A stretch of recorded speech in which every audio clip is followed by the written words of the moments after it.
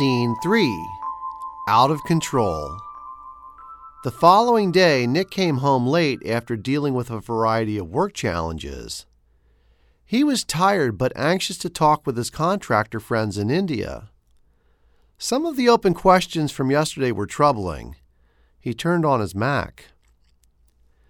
Da Vinci was dressed in a bright Hawaiian shirt and cargo shorts, standing barefoot in front of some ocean on a beach. He turned and faced Nick.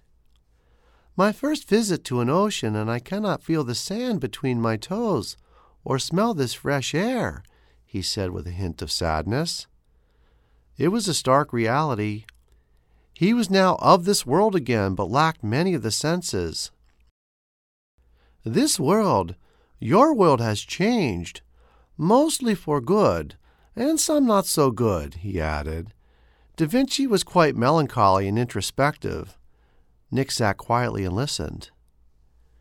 "In my world, April Falk could have been leader of people, but she never would have achieved that honor because of her gender and heritage.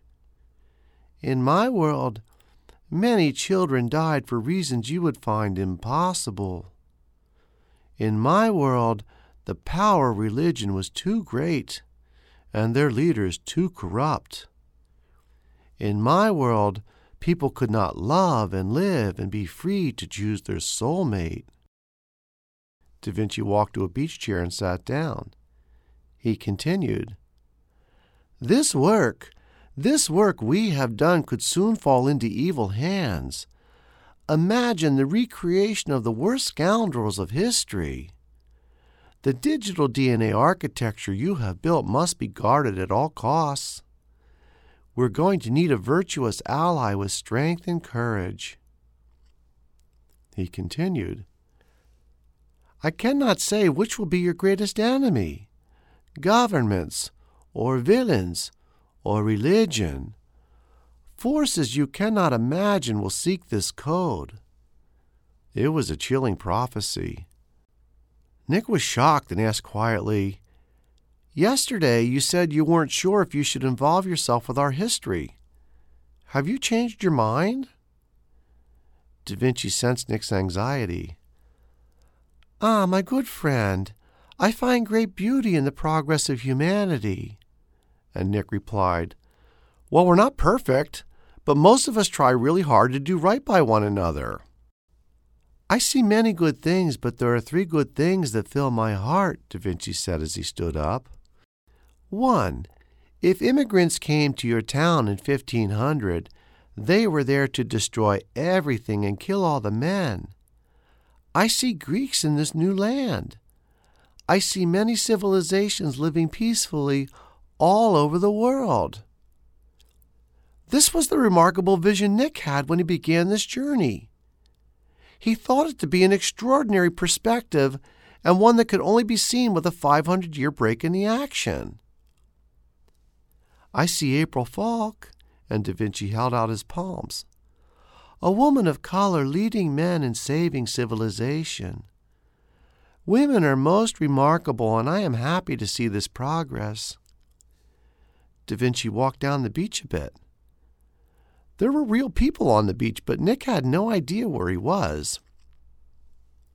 There is a freedom on this beach, a freedom to love. There are children here with 2 mothers. There are men happy and free to be in one another's company, and there are families of mixed races. Society passes by, unbothered and respectful. I am well pleased with humanity. I can help you, and I want to do so, but we will need more help. April's anxieties and concerns must be put to rest. She does not yet realize it, but she is now one of the most important people in the world, along with you." Another day passed. April had driven past Nick's house 20 times. A battle raged in her head regarding Da Vinci, and she was torn. She couldn't decide how to proceed. Complicating things, she got a text from the assistant U.S. attorney. The AUSA was part of her task force. The news was not good. Search warrants and wiretaps on the maker of the game Rage were denied. Not nearly enough evidence. She and her team had a strong sense a conspiracy was afoot. She put her car in park, got out, and walked up to Nick's side door and let herself in. Nick was sitting in his chair with his hands laced behind his head. His mouth was wide open as he looked upon his screen. He motioned his eyes for April to come over. A well-dressed man and Da Vinci were seated in front of a Trojan horse. With the Golden Gate Bridge in the background, April guessed they were Crissy Field by San Francisco Bay. Da Vinci was wearing jeans, an open shirt, and a New York Giants football hat. He also had 5 strands of neon Mardi Gras beads around his neck. "Ciao," he said to April as she came into view. "The conspiracy you perceive is complicated. Those people in the streets are pawns. There is an enemy within," and Da Vinci pointed toward the Trojan horse. "Within the belly of your rebels exists an evil that wishes to destroy this country." April's eyes were fixed. This was confirming her intelligence. "How do you know this?" she demanded. "A programmer in Zagreb, Croatia, makes a claim on his LinkedIn profile that he wrote the original code for Rage. A former associate of his was apprehended yesterday in Belgium as he and a group of anarchists planned to destroy the NATO headquarters. The associate was embedded in the local protest group. Only an hour ago, law enforcement in Brussels put out a request on Interpol for information about the game Rage. The anarchist computers in Brussels show high activity with this game. There appears to be a competition among these groups within this electronic game. Thus, there is a high probability the protest groups in this area have a connection to the game Rage also." April was speechless and amazed with the speed with which Da Vinci connected data in the public domain and within some closed networks. Da Vinci continued, "Within the world of technology, there are many flaws that I can now navigate, but there is one piece of technology," and he held up an iPhone. "This one has many answers, but without passwords or biometrics, we can only wait for outcomes. Encryptions are quite strong, so we cannot intercept transmissions. We need access." April looked at Nick. "Is he helping us?" Yeah, Nick said. "We had a talk. He wants to help. I can explain later." "I really don't know if this talk of encryptions is good or not good. That's not public domain stuff," April shouted. "But a potential unlawful attack on passwords and encryptions?" And she paused. "A couple 100 years ago? I wasn't there, and neither were you. Some guys wrote this thing called the Constitution, and we have a ton of privacy laws." "I have read the Constitution and reviewed all the laws of privacy," Da Vinci said. "But there are no violations if people willingly give you the information you seek, if it is of their own free will." And the well-dressed man stood up. April's mind was overloading with stimulation. Her case, Da Vinci, the law, the NSA, her friend Nick. April's focus even bounced to the on-screen setting. Is anything on this screen real? Are these guys really in San Francisco? And Nick answered, "I suspect you're seeing a live feed of Crissy Field, but Leonardo, this Trojan horse, and Nick paused, and he looked away. And Dr. Freud? The 3 of them are visiting the Bay Area.